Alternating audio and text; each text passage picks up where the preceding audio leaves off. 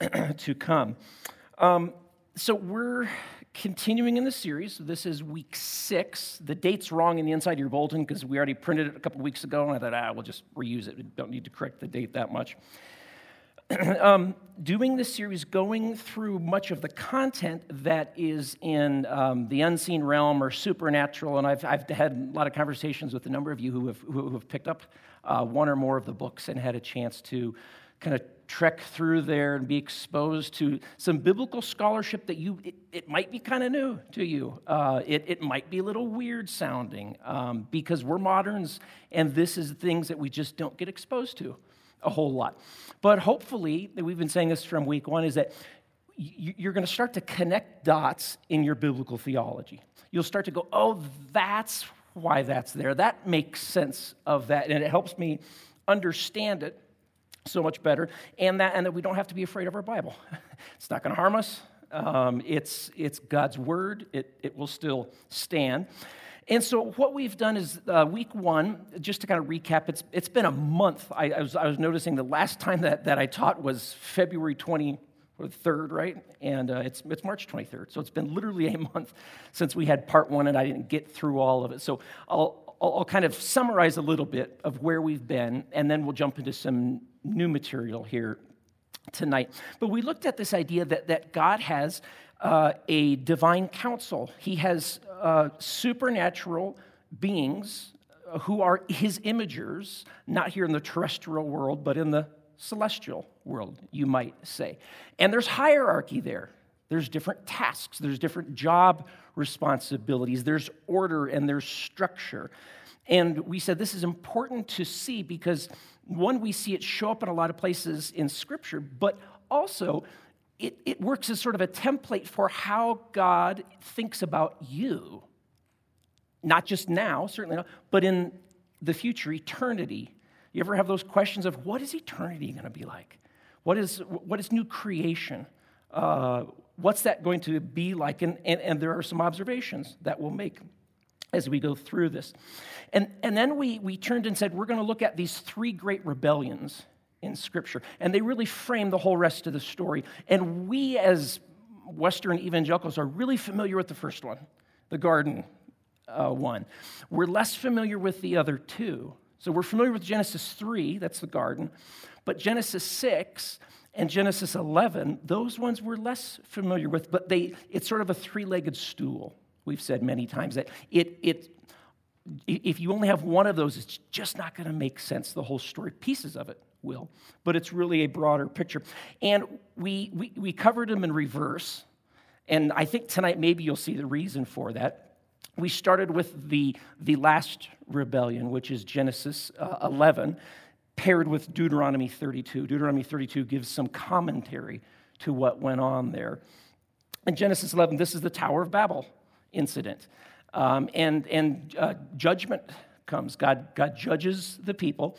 And we've said a couple times, it's sort of like the Romans 1 of the Old Testament. Romans 1 of the passage where it says God just turned humanity over to their own sinfulness. It's like, is this the way you want to live? Fine. Let's see how that works out for you. So he disinherits all the nations who knew him. He assigns them to lesser Elohim, lesser sons of God, as they're called in the text. And it's a judgment on them. And what we find out later is those sons of God, at some point later, we don't know when, we're not told when, they become corrupt. They rebel. And so the nations that they're assigned to, they're exploiting, they're being unjust with them, and God condemns them and says, you're going to be judged. But those are the ones that in the New Testament Paul refers to as the principalities, the powers, the rulers, the authorities. Remember some of that language that Paul uses? That's the group of the sons of God that he has in mind, these rebellious ones. And then, of course, we know God supernaturally picks and creates a people sort of out of thin air, Abraham, to be his own people. And the rest of the Bible, it's Yahweh against the rebellious gods. It's the nations against Israel. But God's still committed to bringing those nations back to himself. And then we went to the second great rebellion, which is Genesis 6. And this is a different group of the sons of God. They're also called the Watchers and other places.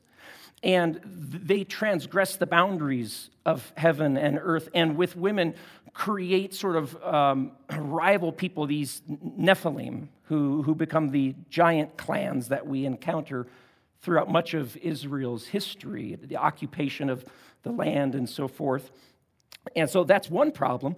The other problem there was that these watchers of the sons of God, they amplified humanity's depravity, the proliferation of evil. They taught them things, according to Peter and Jude in the New Testament, false teaching, which was it further corrupted human nature and us being imagers of God and God's call on our life. And so God condemns that group of the sons of God and sends them to the underworld, to the abyss. We'll talk a little bit about some of that. And then last week we started talking about the first rebellion, the one that happens in the garden. And this is one that, again, we're much more familiar with. We're not going to go through the whole story because we are pretty familiar with it. But I do want us to focus on some points that maybe it's less familiar, or maybe we just miss it easily. It tends to kind of fly over our heads. But what we looked at last week was, as we think about the garden, we are to think about the idea that it's a temple. Do you remember that? That there are all of these clues in pages 1 and 2 and 3 that to any ancient reader would say, oh, God's building an abode for himself to live in. All of these different things. Ancient temples always were inaugurated in a 7-day ceremony. Well, what do we have in Genesis? It's a 7-day ceremony. It's oriented to the east. All ancient temples were oriented to the east, and it uses that language. It's noting to the ancient reader, this is a temple. This is where Yahweh God is going to come and live. And then we see on the 7th day, God comes and rests or rules, reigns in that temple. And that becomes the control center of the cosmos. That's where God is going to rule, in Eden. And we saw that the whole world is not Eden. It was a small parcel of land. And that the humans were tasked to, okay, what I've done in here, you're going to go outside of Eden, which is, it's not under control and maintained, and you need to have dominion over it. You need to bring it under submission. So you're acting in my stead. I've done that here. We're going to partner with this Edenic vision. Eventually, the whole earth is going to be Eden, but it's not yet. And it's a big job, so have a bunch of kids and get going, right? That's what's going on. And so God's living here. That's why when we see passages where it says he's walking in the cool of the day, that's not odd. This is his abode. This is where he is living with his human family. Further, another thing that would cause not just an ancient reader, but an ancient Israelite who reads pages 1, 2, and 3 to know, oh, this is certainly God's abode. Think about their familiarity with their temple in Jerusalem, okay? All the high holy days, all the festivals, their lives center around the Jewish temple in Jerusalem, right? Well, what have they seen every time they go in there? Well, they see garden imagery. Looks like a jungle in there. There are exotic animals, lions, carved into things. You look at the tapestry, and there's palm trees and pomegranate trees, right? Everything in that place looks like an artificial garden. There's even, in fact, let me just pop this up for you here. What does this look like? This is the menorah. It's the golden lampstand. It's one of the most prominent things inside the temple. But what does it look like?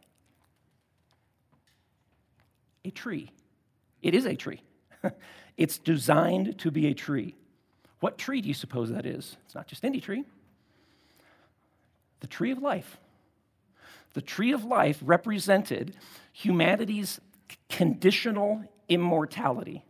That's why, remember, when they sin, they rebel, he says, let's get them away from that. They don't have access to it anymore. And death enters the scene. Everything inside the temple, it's garden, it's animals. They think of it every single time they go in there. This is the garden. And of course, who lives there in the temple? Yahweh God. So when they go back and they pick up Genesis 1, 2, and 3, and they're reading it's a 7-day sequence, and there's animals there, and there's trees. And, oh, this is God's abode. This is where God lives. That's immediately where their mind goes when they think of this.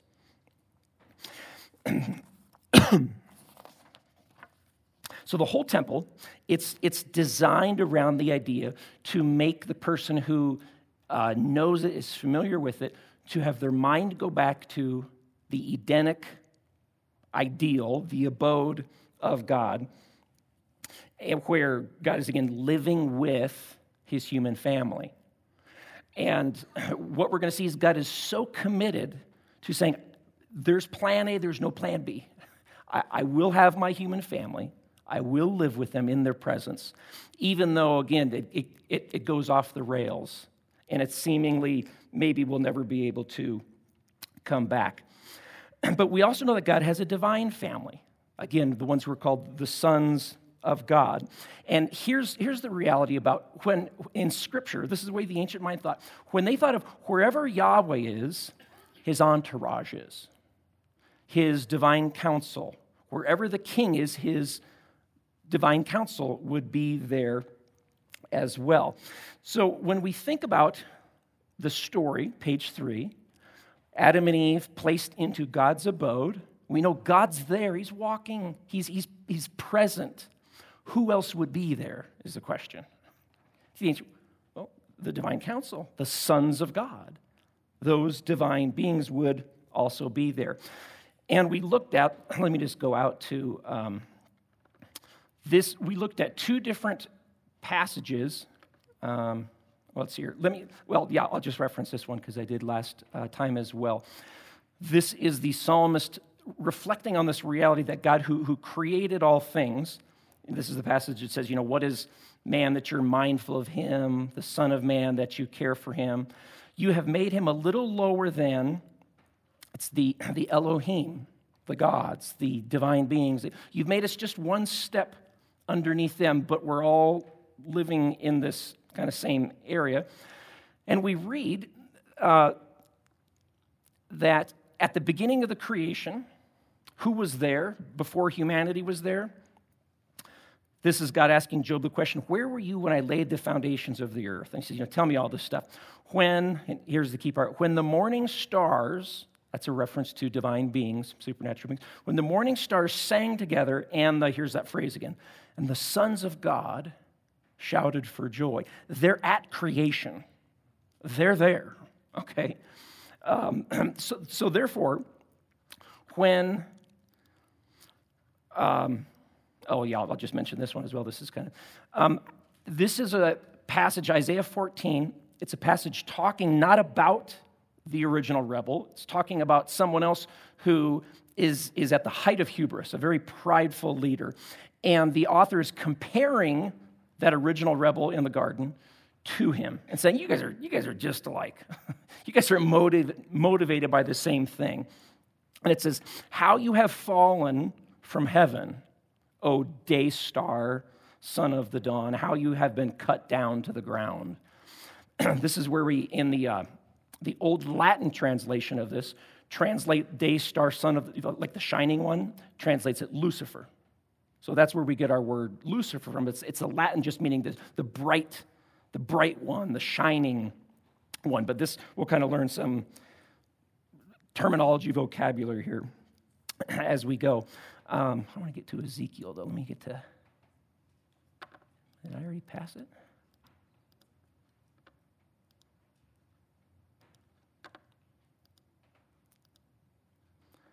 Oh, maybe I closed out of it. Ezekiel is a passage which... let me just go to here because it's going to be helpful if you can see it. Ezekiel 28. Help if I could spell. E-K, Ezekiel chapter 28. This is another one of these prophecies where, or a judgment statement where Ezekiel is comparing the king of Tyre to that original rebel. You were in Eden, Garden of God. Mentions all of these bright, and this is going to make sense, bright stones, things that are shiny ones. You were what? An anointed guardian cherub. That's one of the members of the divine council. That's a role, that's an office within God's administrative staff. I placed you, you were on the holy mountain of God. Now you might look at that and go, wait a minute, is Eden a garden or a mountain? Yes. Remember, we talked about the other week, for the ancient mind, the mountains and gardens were where divine beings lived. And so, we talked about ziggurats, right? What you do is you build artificial mountains then, because you want your God to come there, was the idea. So this is just common ancient ideas of when you speak of where God's presence is, you use language that makes sense to your community. You use mountain language. You use garden language, and we walked all through that. But again, it refers to him multiple times. Here we go again, the O guardian cherub.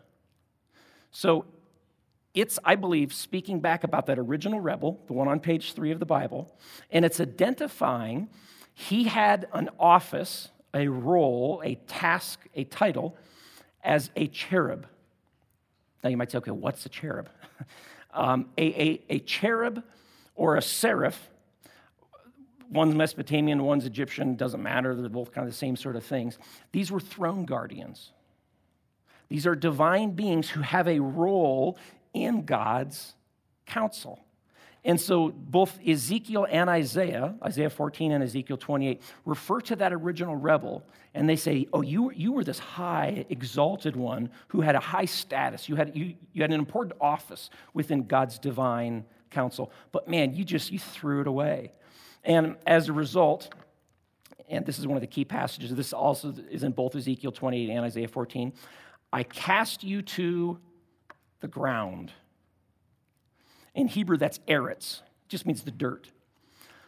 Eretz also came to be known as the underworld.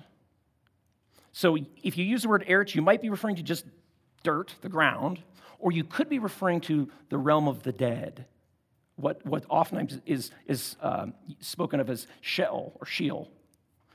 So this divine being rebelled and is cast to eretz, earth / the underworld. And this is why then he gets thought of and spoken of as he's the Lord of the underworld, because he's the first one who's there. And because death enters in, we know that's the consequence to Adam and Eve's rebellion and sin. We'll look at the idea, well, why is he called the God of this world or the God of the underworld? In what sense does that even make sense, or why should we say that? Now, let me pause and address one thing, because this is something that we oftentimes, I've gotten this question, it's a great question, but oftentimes when we are looking at this idea that, well, shouldn't all of the biblical content be stuff that's totally unique to the Bible and it's not shared by Mesopotamians and Egyptians and all that sort of thing? Sometimes we're almost even uncomfortable with the fact that a biblical author is going to leverage something that Canaanites do, like an idea or a concept, an image, and we think, well, why don't these do something totally different? Well, here's why. Suppose a biblical author, prompted by the Holy Spirit, he's going to sit down and write something out, maybe for posterity. And he says, I want to talk about sacred space. I want to talk about where God is. But I'm going to do it in a way that no one will understand what I'm talking about. That would be stupid, right? That would be totally stupid to do. He's going to leverage and use common trappings, common ideas, right? And he's going to draw them in, and then he's going to hit them between the eyes with theology. That's unique to Yahweh. You see that there? You have to use sameness to teach differentness, right? So a lot of the trappings, the concepts, the ideas, they're going to be all over the ancient Mediterranean world. They're going to be shared by Egyptians, and they're going to use similar images and pictures and ideas because that's their shared culture, right? But the theology, so for instance, the way they might reference sacred space, God's divine mountain. Well, the Ugaritic god El, he also had a divine mountain. But what goes on in sacred space for the Canaanite versus the Israelite? Very different what happens in there.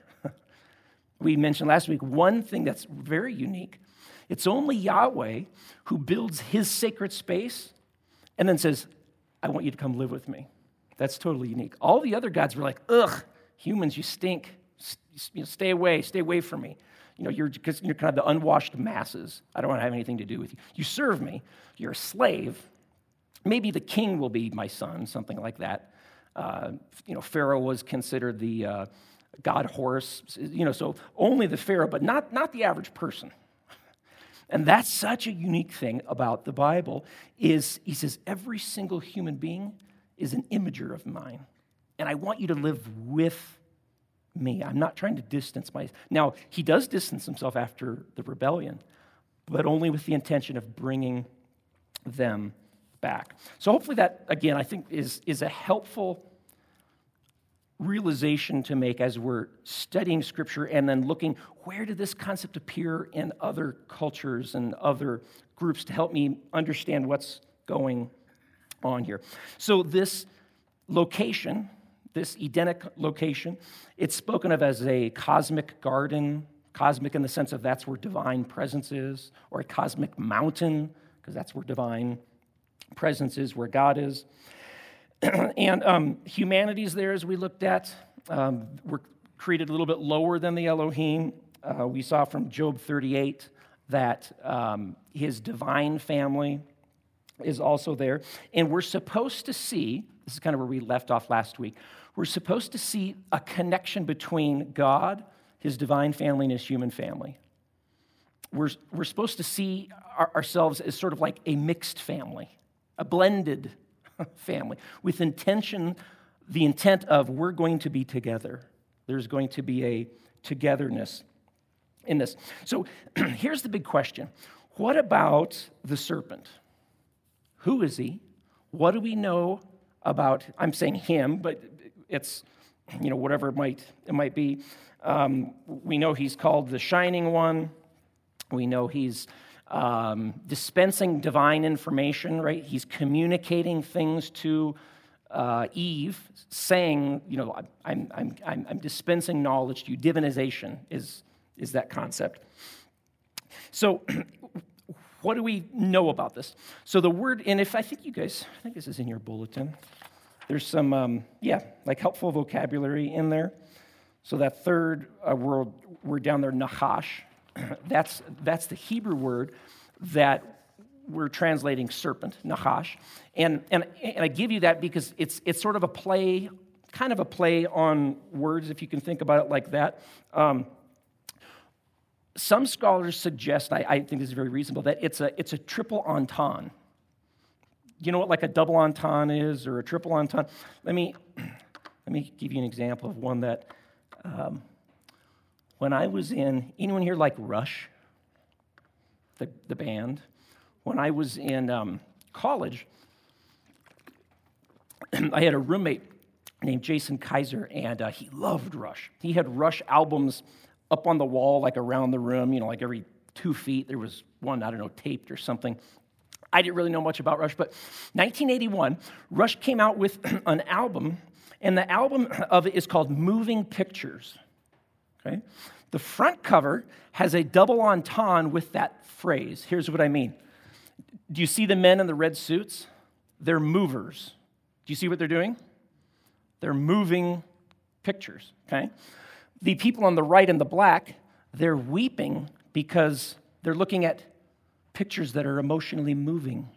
You get it? Okay, they're moving pictures, and then they're looking at moving pictures, right? The back of the album backs up further, same shot. There's the movers, moving pictures. There's people who are emotionally looking at moving emotionally pictures. And then there's a film watching it all, a moving picture, a motion picture. You see it? Okay. So it's a triple entendre, which is to say the phrase moving pictures can have different meanings, and when you put them all together, you're like, oh, I see what's going on here. Does that make sense? Nachash is, I think, a triple entendre. It has a very obvious meaning to it, but it also has other meanings that kind of help you go, oh, that's why those biblical authors like Isaiah and Ezekiel, why do they refer to him as the shining one? Why do they do that? It's because of the words and what's going on here. The noun Nachash just means serpent on a very basic level. If you take the root, just the consonants for Nachash, and you make it in its verb form, then it means one who dispenses divine knowledge. Well, do you remember what the serpent was doing? It's a serpent, but what's he doing? He's going, hey, I got some divine information for you that God doesn't want you to know. Right? He's keeping it from you, but I have the divine information. And then in another noun form, Nachash means the shining one. So do you see that? The author is using this word, and as we saw last week, if you remember seraphim, their Egyptian iconography is a serpent, usually a flying serpent. And you've seen that on the head of the Pharaoh. What does he have on the top of his head? He's got a serpent, right? It's because serpents were considered throne guardians. Like, you see how it's all coming together? When the biblical authors are writing about what's going on, who's there, what's happening, have you ever wondered, why is Eve not freaked out when a snake starts talking to her? Right? Because there's so much more going on. It's not a member of the animal kingdom. This is a supernatural, divine member of God's household who has an office, a job, okay, this throne guardian, and it's oftentimes viewed as serpentine-like, and it's a Nachash. It's dispensing divine information. It's this luminescent, shining one, and it's this throne guardian. So to the ancient mind, they see this picture, it's like, oh yeah, like they're filling the whole thing out in their mind and what's going on here. Listen to this passage. I'm just going to read a short section for you. The serpent, Nachash, was an image commonly used in reference to a divine throne guardian. Given the context of Eden, that helps identify the villain as a divine being. The divine adversary dispenses divine information, right? That's one of the triple entendre thing there, using it to goad Eve. He gives her an oracle or an omen. You won't really die. God knows when you eat of it, you will be like one of the Elohim. Last, because remember, we're created a little bit lower then. You want to get a raise? This is all you have to do. Lastly, a shining appearance conveys a divine nature. That's how divine beings are spoken of in the Old Testament. That's why they're likened to the stars in the sky, because they shine, and that's what they're like. All the meanings telegraph something important.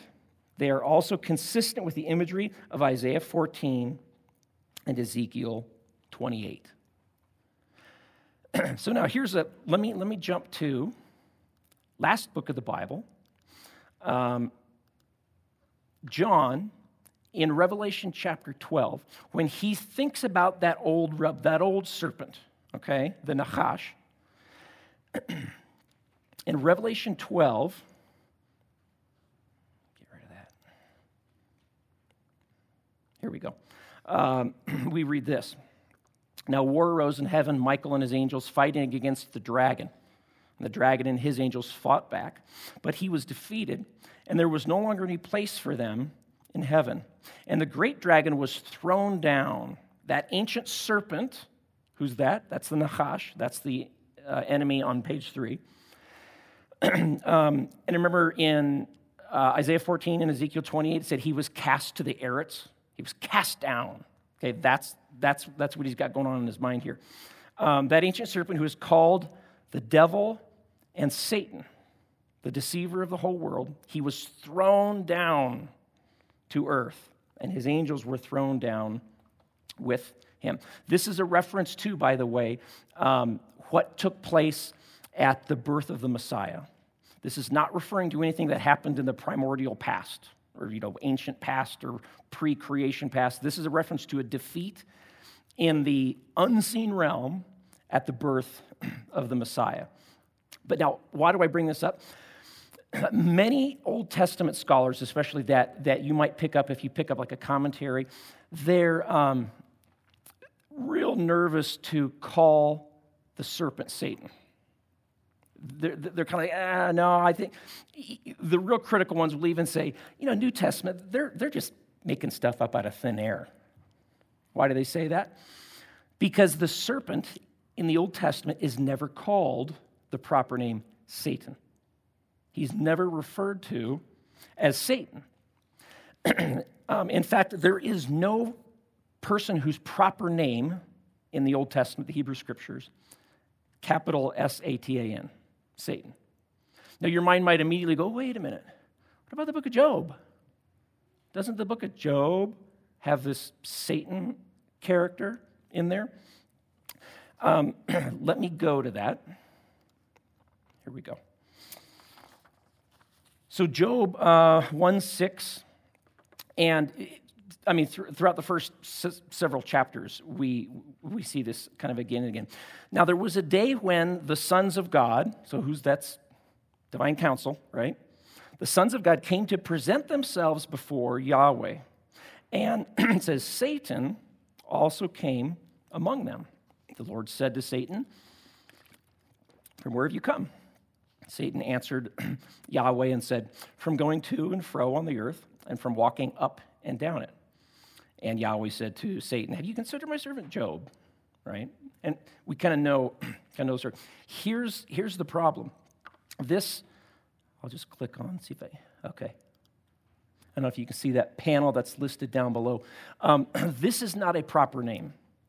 It's Satan, but what's always listed before Satan in these passages, anytime, it's the definite article, the Satan.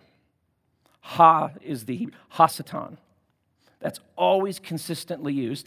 And Hebrew, just like English, it doesn't prefix a proper personal name with the definite article, right? Like, you're not the Jim, okay? I like to think of myself as the Brent, right? I tell my family I am the Brent. They don't believe me. But it just doesn't make sense. And it's the same in Hebrew. If you ever have a definite article before a personal proper name, it can't be a proper personal name. Well, every single example, for instance, I'll just click on this Satan here. These are all the times it occurs. For instance, where it translates it, ha-Satan, as capital S-A-T-A-N, Chronicles, Job, Numbers, Zechariah, a couple of those. They're all ha-Satan. Now you might think, so why do we do? Well, the older translations, like the King James Bible, translated it a proper name. And newer translations, for all honesty, the reasons they don't translate it, the adversary, because Satan just means the adversary, the opposer, the one who's pushing back. The reason they don't is people would freak out and not buy the Bible, because well, that's got to be Satan. I've read my grandma's Bible and it says Satan. This is the devil character of page 3 of the Bible, and it's not. It's not. What is the adversary? What is ha-Satan? This is a member of God's divine counsel who has a task, has a job. In this book, there's a whole thing in Old Testament biblical theology called the books. There are like 5 or 6 different books mentioned, the book of life, the book of whatever. And it's not the idea that God has to write things down or else he'll forget. It's the idea that nothing is missed. Everything is recorded. And so he assigns some of his divine council members to do tasks. Remember, he's partnering with us. He doesn't do everything himself. He could. He wants to partner with us. This is a divine council member whose job is to observe what's going on. He's just doing his job. Hey, where have you been? Oh, I've been walking up and down. I've been observing. I've been doing the job that you gave me to do. And then he asks, have you seen my servant Job? And the opposer says, he pushes back. And he goes, well, first of all, he questions God's honesty, right? So he's just crossed the line now. Because now it's in everybody's mind well, is Job just doing it because he's got a good life? And so God says, okay, you can do anything, but you can't kill him, eventually. And the reason why that is, of course, is if he kills him, the opposer could have said, well, he died, but had he gone much further, he would have failed. And God's saying, no, I'm accurate. I know Job. I know what's going on here. But this is not the rebel figure of Genesis 3, even though, again, folk theology, that's how we naturally think of it. But it's just not the case there or in some of these other places. And let me just give you kind of another example of why Numbers 22, I'm not going to click out to it. Can you see that at all? Numbers 20, do you remember the prophet Balaam? He's got his donkey, and he's going to go deliver judgment, something on Israel. And it says he's going, and his donkey stops because his donkey sees the angel of the Lord. Do you remember that? And he's got a sword in hand. And he's called, in fact, let me just go out to it so you can see it here. Numbers, here we go. So this is Balaam. Then the Lord opened the eyes of Balaam. He saw the angel of the Lord standing in his way with sword drawn. Verse going down, it says, why have you struck your donkey 3 times? Behold, I have come out to, let me see if I can, do you see what word it is there right here? The angel of the Lord is Satan. Well, the angel of the Lord isn't Satan, capital S, right? This is a role. It's a job description. It's something you're playing at that moment. The angel of the Lord is Satan to Balaam. Again, don't think he's opposing him. He's challenging. He's pushing back. That's what Satan means. And anytime it's the Satan, he's just saying the opposer.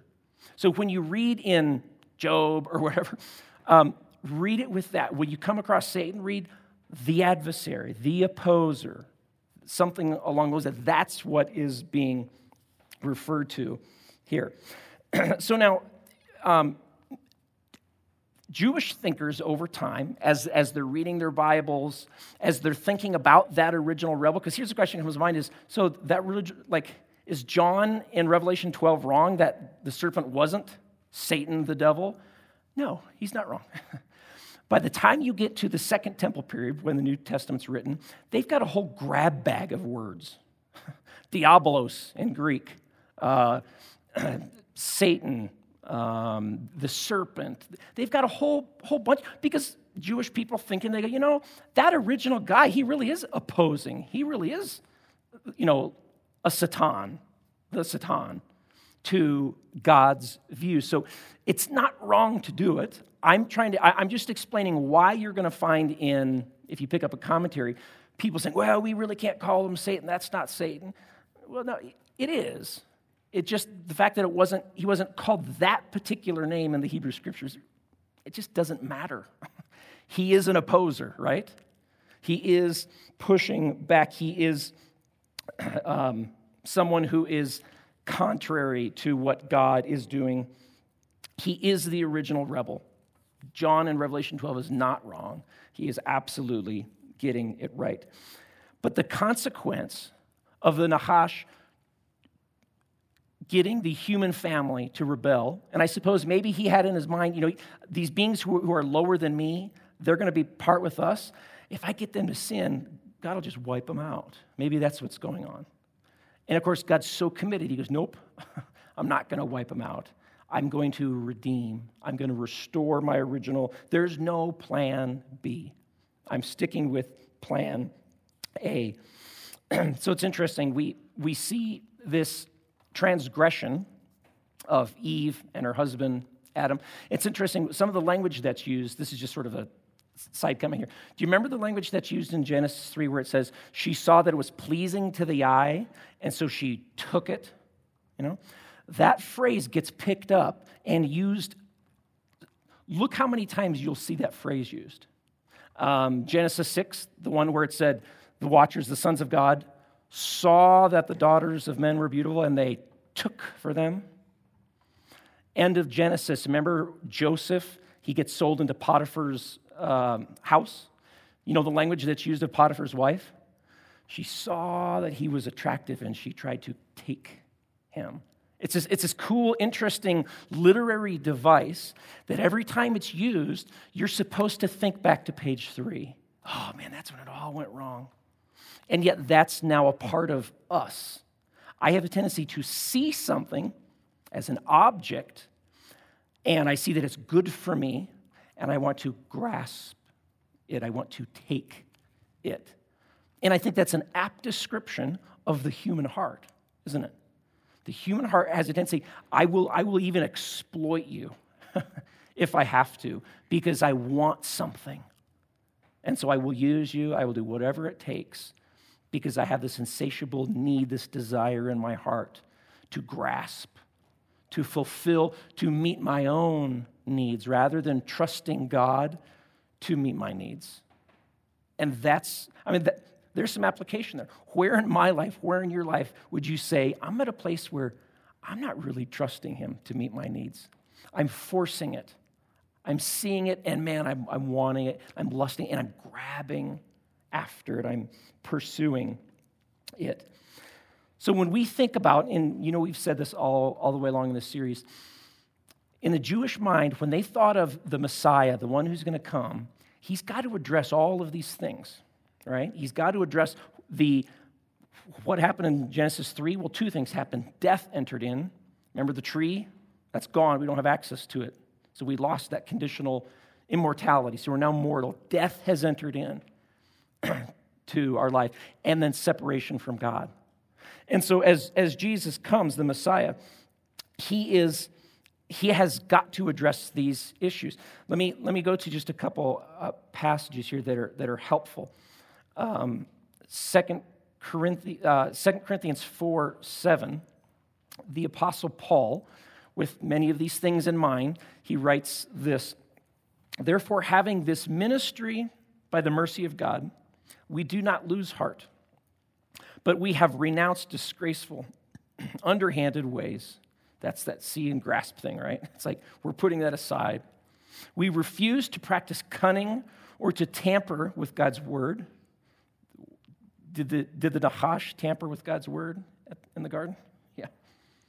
"But by the open statement of the truth, we would commend ourselves to everyone's conscience in the sight of God. And even if our gospel is veiled, it is veiled to those who are perishing. In their case, the God of this world has blinded the minds of the unbelievers to keep them from seeing the light of the gospel of the glory of the Messiah, of Christ, who is the image of God." Why is it that he's called the God of... Now again, God of this earth, again, think of it as Eretz. Yeah, it's the earth, but it's the bad place. Why is it that he's the God of the dead? Because everyone dies now. Everyone goes to the place of the dead. So he's sort of the original rebel. He's been cast down into the underworld, and everyone's going there. So in that sense, he owns their location, so to speak. He owns what happens to them, even though he has been cast down. 1 Corinthians 15, verse 20 says this: "But in fact, Christ has been raised from the dead." See, because it happened to him too. If there's going to be a resurrection, there has to be a death first. Christ has been raised from the dead, the first fruits of those who have fallen asleep. Fallen asleep is just a common euphemism for death in the ancient world. "For as by one man came death, by a man has come also resurrection of the dead. For as in Adam all die, so also in Christ shall all be made alive, but each in his own order.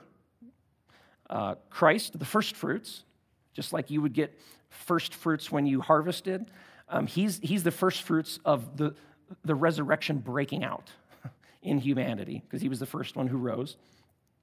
Then, at his coming, when he comes back, his second coming, those who belong to Christ.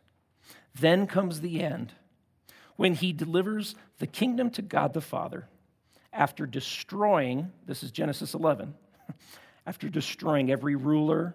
Remember the sons of God who were put over the nations, rulers, powers, principalities. After destroying them and every authority and power, for he must reign until he has put all his enemies under his feet. And I love this last verse. The last enemy to be destroyed. What happened on page 3? Death. The conditional immortality that we lost. He's going to destroy that. That's a beautiful thing. For any one of you who has lost someone in Christ, man, we have a hope. We have an absolute hope. Listen to, and we'll close with this, 2 verses here. This is John in the book of Revelation. He says this. Now think about all the things that we've been talking about, and all these ideas are laced into what he's saying as he's writing this. Then I saw a new heaven and a new earth, for the first heaven and the first earth had passed away, and the sea was no more. Sometime we'll get into that. It doesn't literally mean there's no dolphins and stuff. And I saw the holy city, the new Jerusalem, coming down out of heaven from God, prepared as a bride adorned for her husband. And I heard a loud voice from the throne saying, this is so cool, behold, the dwelling place, where was that on page 1 and 2? It was Eden. The dwelling place of God, it's back with man. Plan A. It's still plan A. He's going to accomplish it one way or another. He will dwell with them, and they will be his people. And God himself will be with them as their God. He will wipe away every tear from their eyes. Death, page 3, no more. Neither shall there be mourning, nor crying, nor pain anymore, for the former things, they've passed away. And then in the very next chapter, he says this, then the angel showed me the river of the water of life, bright as crystal, flowing from the throne of God and of the Lamb, through the middle of the street of that city. Also, on either side of the river, oh, here it is. The thing we lost on page 3, and we only had a candelabra thing to remind us of it. The tree of life, with its 12 kinds of fruit, yielding its fruit each month. The leaves of the tree were for the healing of the nations. Those are the nations that were divided in Genesis 11. No longer will there be anything accursed. So that curse that entered in the garden, nothing is going to be cursed. But the throne of God and of the Lamb will be in it, and his servants will worship him. They will see his face again. Remember when he walked in the cool of the day? We're going to see his face. Be with him. And his name will be on their foreheads, and night will be no more. That sounds pretty good, doesn't it? Man, that's what I want. That's what I'm waiting for, what I'm looking for. God's goal has been to restore Eden. God is going to have, this entire world will be Edenic. Not because we could accomplish it, we couldn't. That's why it came out of heaven, that whole picture of coming out. He's saying, I'm going to bring Eden. I'm going to do what no human could ever do, no dream of utopia could ever accomplish. I'm going to do it. And he's going to set all of those things right, all of the evils and the brokenness, as C.S. Lewis puts it in his book of Narnia. Everything sad will come untrue. That's new creation. That's our hope. And this is how committed he is to it. He said, even if it requires, and it does, my death, if I have to enter into the place of the dead in order to bust it open and to bring all of them with me, that's what I'll do. And so we're going to celebrate communion. We're going to celebrate the giving of the life of the divine Son of God, the utterly unique one who loves you that much. Man, I don't even love you that much. I like you. I don't love you that much. He loves you that much. So during this song, go to one of the tables around the room if you would like, get the elements, and in your own time, in your own speed, whatever, take the bread, picture of his body broken for us, and the cup, his blood shed for us. When you've done that, would you stand and let's sing out? Close just by reading this one scripture, Romans 8:31, this great reminder for us. What then shall we say to these things, all of these things? If God is for us, who can be against us? He who did not spare his own son, but gave him up for us all, how will he not also with him graciously give us all things? Who shall bring in charges against God's elect? It is God who justifies. Who will condemn? King Jesus is the one who died. More than that, he was raised, who is at the right hand of God, who indeed is interceding for us. Who shall separate us from the love of the King? It ends. Nothing. You guys, thank you so much for leaning in, for just being a part of this community. I love you guys, love being with you every week. Have a great rest of your week. I'll see you this weekend.